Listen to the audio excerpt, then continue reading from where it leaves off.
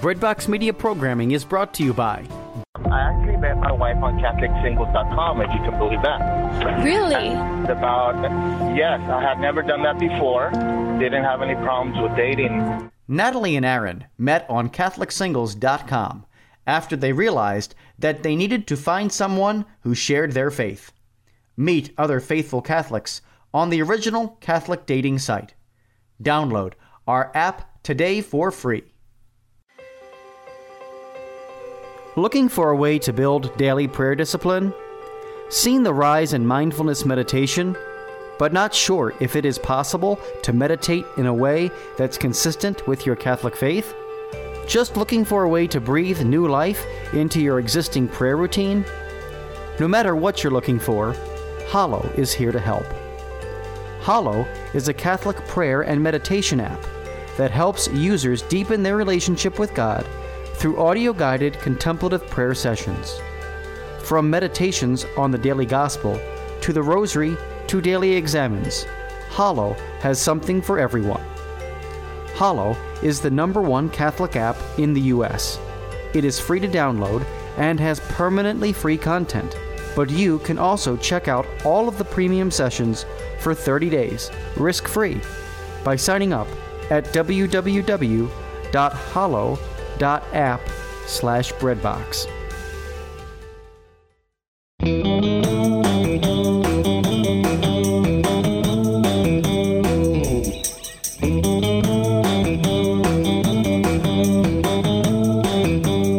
Well, hey everyone, and welcome to this week's episode where we have a terrific opportunity to sit down with the co-directors, writers, and producers of the amazing new documentary Flannery. Joining us today on the show are Elizabeth Kaufman and Mark Bosco. And welcome to the show. Really pleased to be with both of you. So glad to be here. Thank you, Lisa. Thank you. Elizabeth, let me jump off with you initially and just ask you, this is a really comprehensive look at an author and a figure that many of us know from the faith perspective as a Catholic writer and also a very strong woman and a literary genius. How did the film come about and what inspired you to create this documentary? Well, I should let Mark tell part of the story because he really initiated it and brought me in with some earlier interviews that he had. I'll let Mark tell you about that. As a filmmaker and an English major, and I'm from the South, when Mark asked me to help him make a film, I immediately said yes. That was a wise choice. And yeah. Mark, you were in the midst of this. We want to say up front that one of your roles is in leadership at Georgetown University, and that you are a member of the Society of Jesus, a Jesuit priest. Where did you get the idea for this? Yes, as an English professor as well at a university, I was working on my own take on Flannery. I was always drawn to her, obviously as a Catholic writer, but also just the way that the aesthetics of violence and the way she was this unique modernist in many ways in American writers. And so it really happened because a good friend of mine who I was visiting said, listen, about 10 years earlier in the 1990s, I was thinking about, for posterity's sake, trying to interview people who knew Flannery O'Connor. And so he interviewed the great, Sally Fitzgerald, who collects all of Flannery O'Connor's letters and puts them into The Habit of Being, which wins all these awards. She helps to organize her essays. So Christopher, our friend, goes around and he does this and basically sits on these interviews for about a decade. He gives them to me and says, you should do something with them. And I was like, well, let me look at them. And I was like, oh my gosh, this is amazing.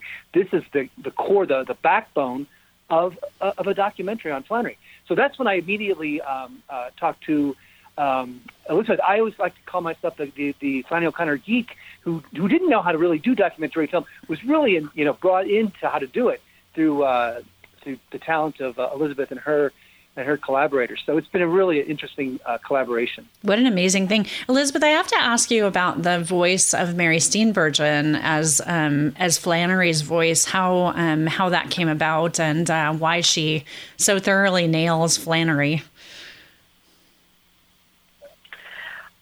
Well, Mary Steenburgen was really our top pick in terms of her distinctive Southern voice, and as an actress, she had. I'm from Jacksonville, Florida. I remembered a film she had done where she was Marjorie Keenan Rawlings, and I wrote her and her agent a heartfelt letter about how perfect I thought she would be as O'Connor's voice, and she said yes. So we were just delighted that our top pick was really interested and engaged with the story, and we had a pretty good cut at that point, and just needed someone to provide both the personal voice of Flannery O'Connor and then a voice in the short stories too. Yeah, she's really, she does such a beautiful job.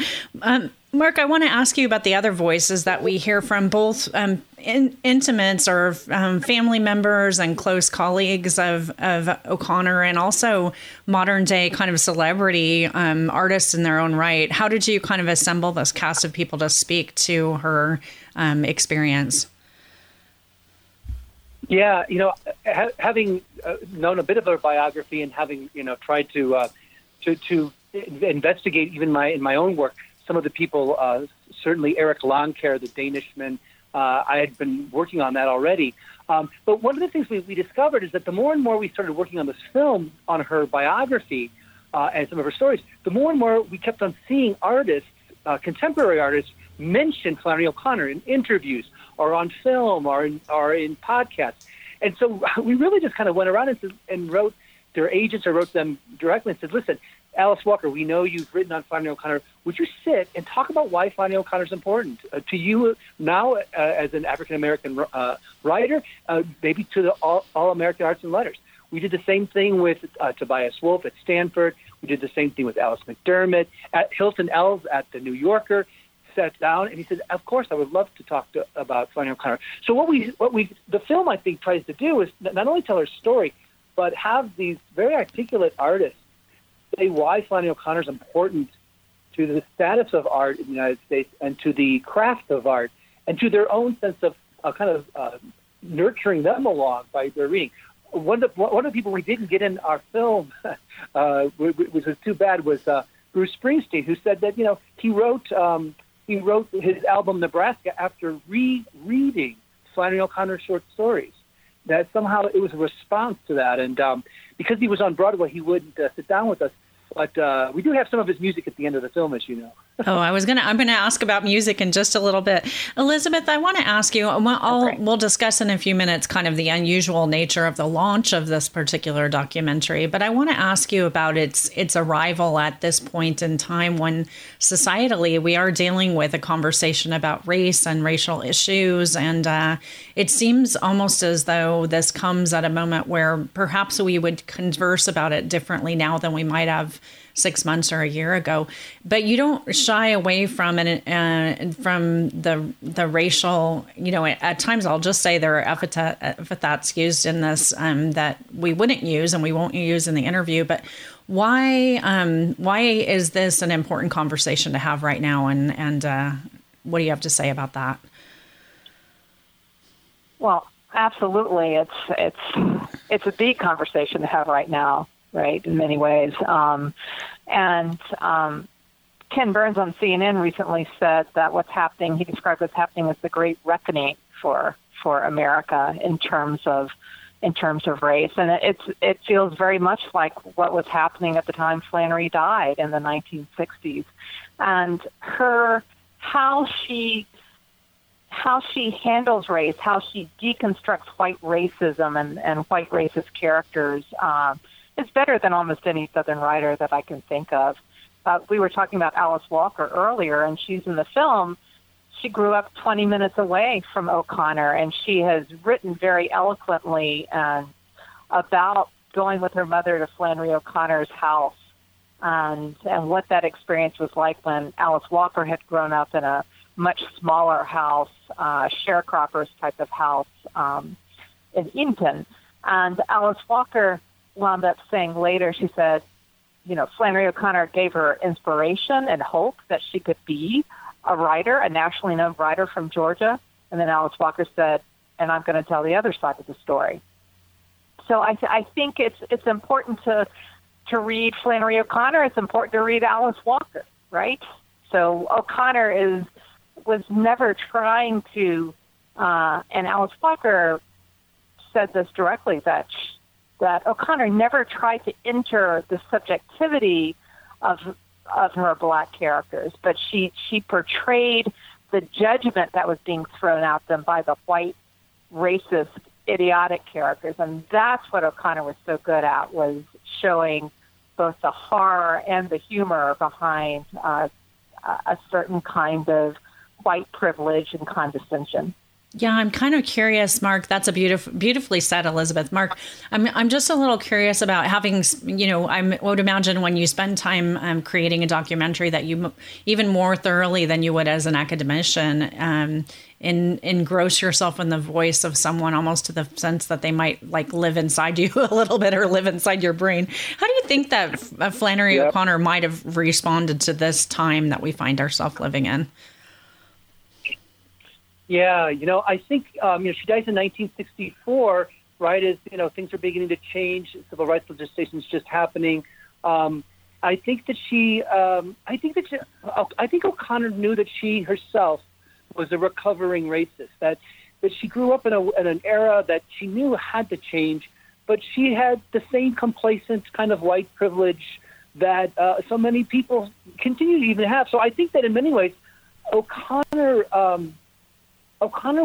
would be sensitive, I think, in a way that I think would resonate with today's world. I think that we catch her before she dies in 1964, really grappling with this question of race, especially in her last great piece, that short story Revelation, where we end the film with. She's really trying to kind of, I think, artistically craft her own kind of way of responding to it. And as an artist, she would say that what most accounts is what the art says, not what I can say. The art says it for me. That said, I really do believe she's a She would use that title. She's recovering from the constant white privilege that she grew up in and breathed, and sees in many ways, to use a very Catholic term, or the Christian term, sinful, and that she knows that she shouldn't be this way, and therefore she needs to kind of come to grips with that. I don't know if she would have continued to write about it, but there is a sense that in her last stories, she's grappling with race in a way that's almost prescient, almost. I mean, when we were doing this film, in the midst of it, Black Lives Matter had already started in 2015 and all this stuff, and we really had a sense that, wow, O'Connor seems even more important today than she might have been 25 years ago in terms of race, that she shows and exposes the kind of almost unconscious racism that was just part of white culture, part of American culture. Yeah, certainly fodder for conversation. And Elizabeth, I want to ask you about, the kind of launch structure, given the unusual period of time that we find ourselves in as artists, and for you as filmmakers, where you can't traditionally do, the typical premiere that you would do. You're doing a virtual launch, and you're proposing virtual conversations and virtual screenings. Can you say a little bit more about that and how that kind of fits into seeing a film like this and then having a conversation about it? Absolutely. Yes, we are delighted that we're having this July 17th virtual premiere at how many theaters around the country have picked the film up, because we think the story is so valid to tell right now. And Lisa Trifoni, our great publicist, is also on the line, and we are having some recorded conversations online following the July 17th premiere with me and Mark about topics of faith and race and craft and disability. Some of the four really important themes that we think are in the documentary as well, in terms of how they impacted her life. Perfect. And we're going to definitely have more information on that conversation and links to those opportunities in our show notes for the podcast. Mark, Flannery is in a sense, her work is defined by not only her lupus but also by her Catholicism, and you really in the film do a beautiful job of kind of discussing that and taking it on. How did she grapple in a way in her writings with her own lived faith? Yeah, it's almost remarkable to think that Flannery O'Connor read for her nightly fun reading Thomas Aquinas in the Summa Theologica, but she had this deep Catholic intellectual curiosity. That her intellectual curiosity met this faith tradition, and so she's reading all the great Catholic writers of England and France, Mauriac and Bernanos, Graham Greene and Waugh. She's reading the philosopher. She knows Thomas Aquinas. She's reading Saint Catherine of Genoa. She's reading the Baron. She's reading all these excellent kind of people who are almost in that moment of modernism where they're saying, can one be Catholic? Is being Catholic a modernist pose? Can one be Catholic in this modern age? And in many ways, her life and her work, I think, expressed this so brilliantly.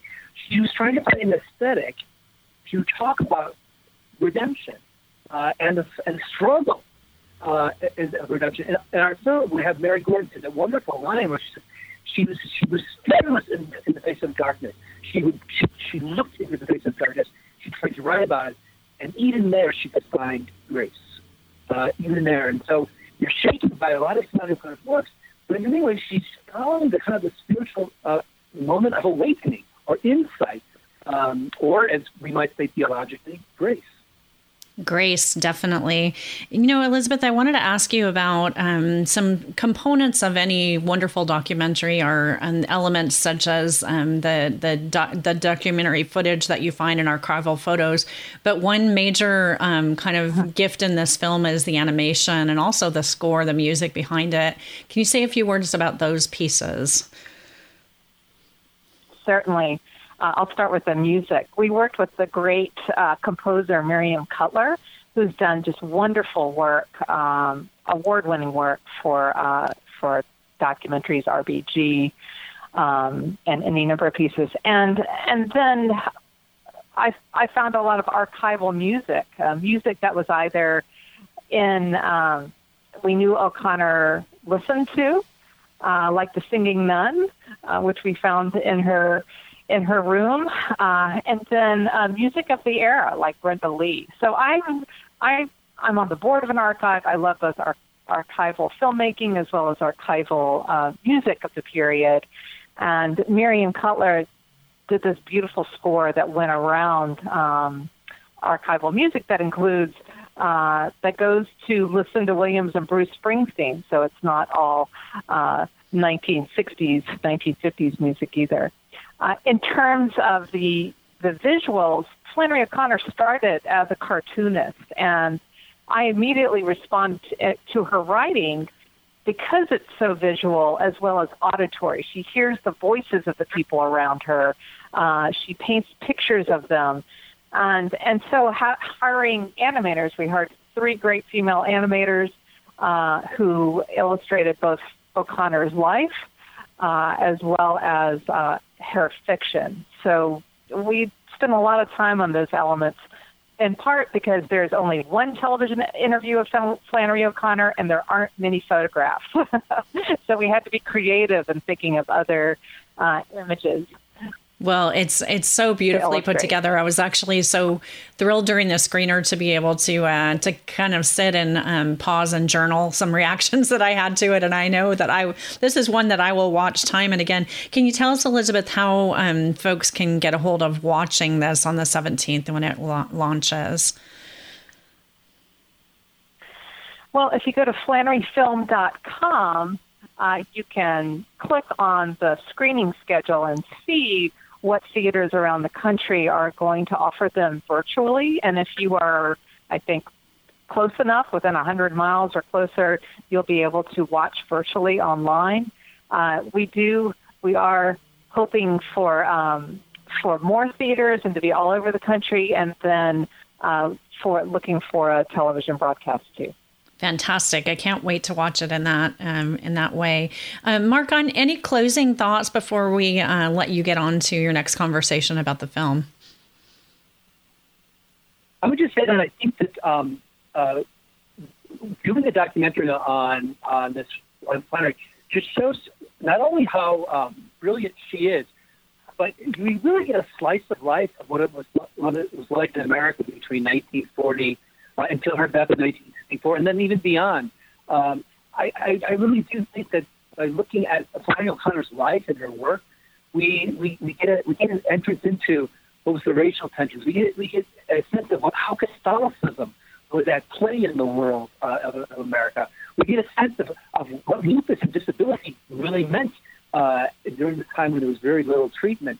And we also get this very this talented woman from the South who's really got the great artists of New York, the great critics of New York behind her. There's a recognized talent for great art. So I think you have a sense of everything going on in the 20th century that I think, at least the last half, kind of synopsized or at least kind of touched upon in her life. And I'm hoping that the film has done that, has broadened out Flannery not only to show not only how great her work is and how important it is, but it gives us a sense of walking back into our own history. Perfect. Well, thank you so much, friends. Elizabeth, jump in. I was going to add real quick that I'm not Catholic. I was raised Protestant and really was approaching the film from a secular point of view, but also having a sister who's a Presbyterian minister. So Mark and I have a great collaborative relationship and found that tension between Protestants and Catholics very much a part of the story O'Connor's telling, too, in the South, with a sense of humor and loving parody. Yeah, it's just a fascinating look at a slice of life that many of us don't know in today's age, that we look back at history to learn from those stories. So it's very well told. And I want to congratulate you and just wish you all the best for a successful retelling of this story that needs to be out there. Thanks so much, Lisa, for being a supporter. Yeah. Well, that's it, folks. We will have links in the show notes for you to get a hold of all the information you need about Flannery, launching July 17th. God bless.